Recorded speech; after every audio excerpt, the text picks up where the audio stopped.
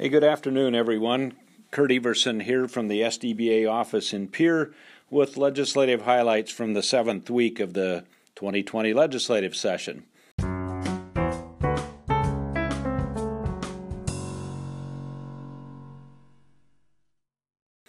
going to start off talking about Senate Bill 133, a measure to allow government reserves to be invested in certificates of deposit or time deposits in banks outside of South Dakota. As previously discussed, another measure, Senate Joint Resolution 502, proposed to amend South Dakota's Constitution to allow units of local government, counties, cities, and school districts and the like, to send up to 20% of their cash reserves to the state treasurer for deposit into a pooled local government investment fund. Those funds would be transferred to the South Dakota Investment Council for investment in a diverse portfolio of stocks, bonds, mutual funds, etc. This proposal, sponsored by Senator Jeff Partridge from Rapid City, was tabled in favor of a Hog House amendment to Senate Bill 133. As approved by a vote of 7-1 in Senate Appropriations Committee on Tuesday and the full Senate by a vote of 34-1 on Thursday, Senate Bill 133, in its new form, expands the list of allowable investments for any government funds not needed for current operating expenses.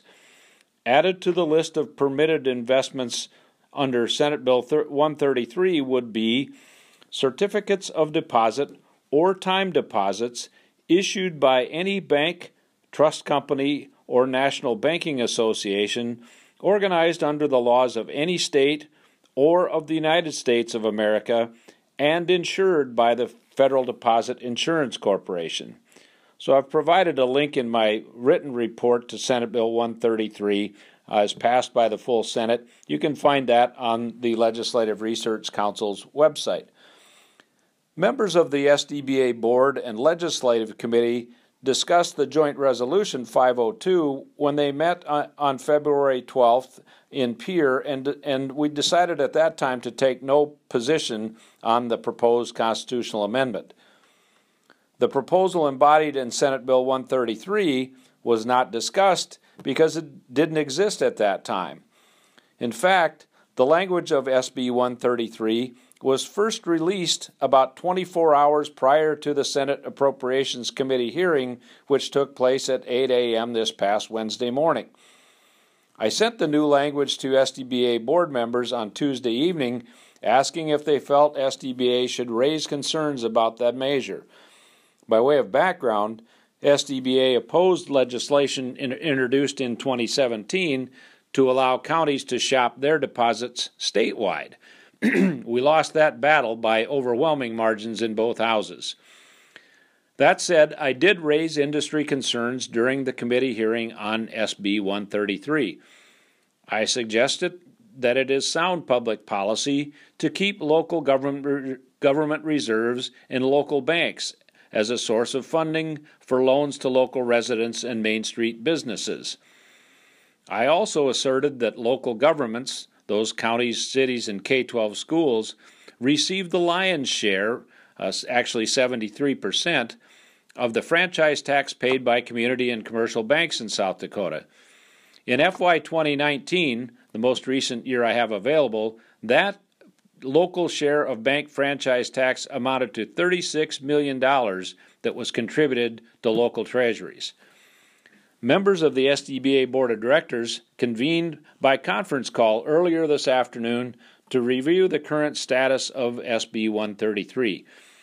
Board members reaffirmed SDBA's opposition to 133, directing me to ask bankers to contact members of the House Committee on Appropriations to express industry concerns about shopping government reserves outside the state of South Dakota.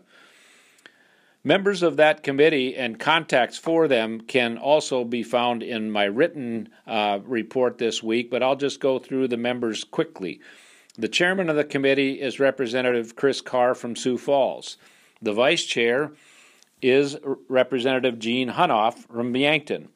Other committee members include Representatives Hugh Bartles from Watertown, Randy Gross from Elkton, Taffy Howard from Rapid City, Lance Koth from Mitchell, Sue Peterson from Sioux Falls, Doug Post from Volga, and Representative Michael Saba from Hartford. So an official hearing date and time hasn't yet been set for SB 133, but will likely occur either next Tuesday or Wednesday, March 3rd or 4th. So that's it for SB 133. Moving on to a couple of bills that the SDBA sponsored, HB 1126 and HB 1127. They both deal with real estate evaluations, and those bills would allow appraisers and real estate brokers to prepare evaluations of real property in South Dakota. As expected, these two measures breezed through hearings in the Senate Taxation Committee on Monday morning, receiving unanimous support. The committee elected to place both bills on the Senate consent calendar, where they were approved on Tuesday afternoon. Next stop will be the governor's desk. I just want to take this chance to publicly thank Representative Roger Chase from Huron for serving as the prime sponsor of both these pro-banking and pro-consumer bills. Senate Bill 104 is a bill that would limit entitlement to mechanics liens. As stated previously in other reports, this bill was introduced in response to a contractual dispute over the quality of work involved between a prime contractor and a subcontractor involved in a road grading project on a rural road in Meade County. Multiple landowners adjoining the project found themselves subject to mechanics liens placed against their property by the subcontractor. As amended and passed by the Senate Commerce Committee on Tuesday, an owner of real property upon which a county highway or road has been constructed, improved, maintained, or repaired is not liable for the cost of the project, and no mechanics lien may be attached unless the real property owner agreed in writing up front to pay all or a portion of the cost of the project. Senate Bill 104, as amended, passed the full Senate on Thursday by a vote of 29-6. So that's it for my report for this week's. As always, if you have any questions or concerns, please give me a shout. Have a great weekend, everyone.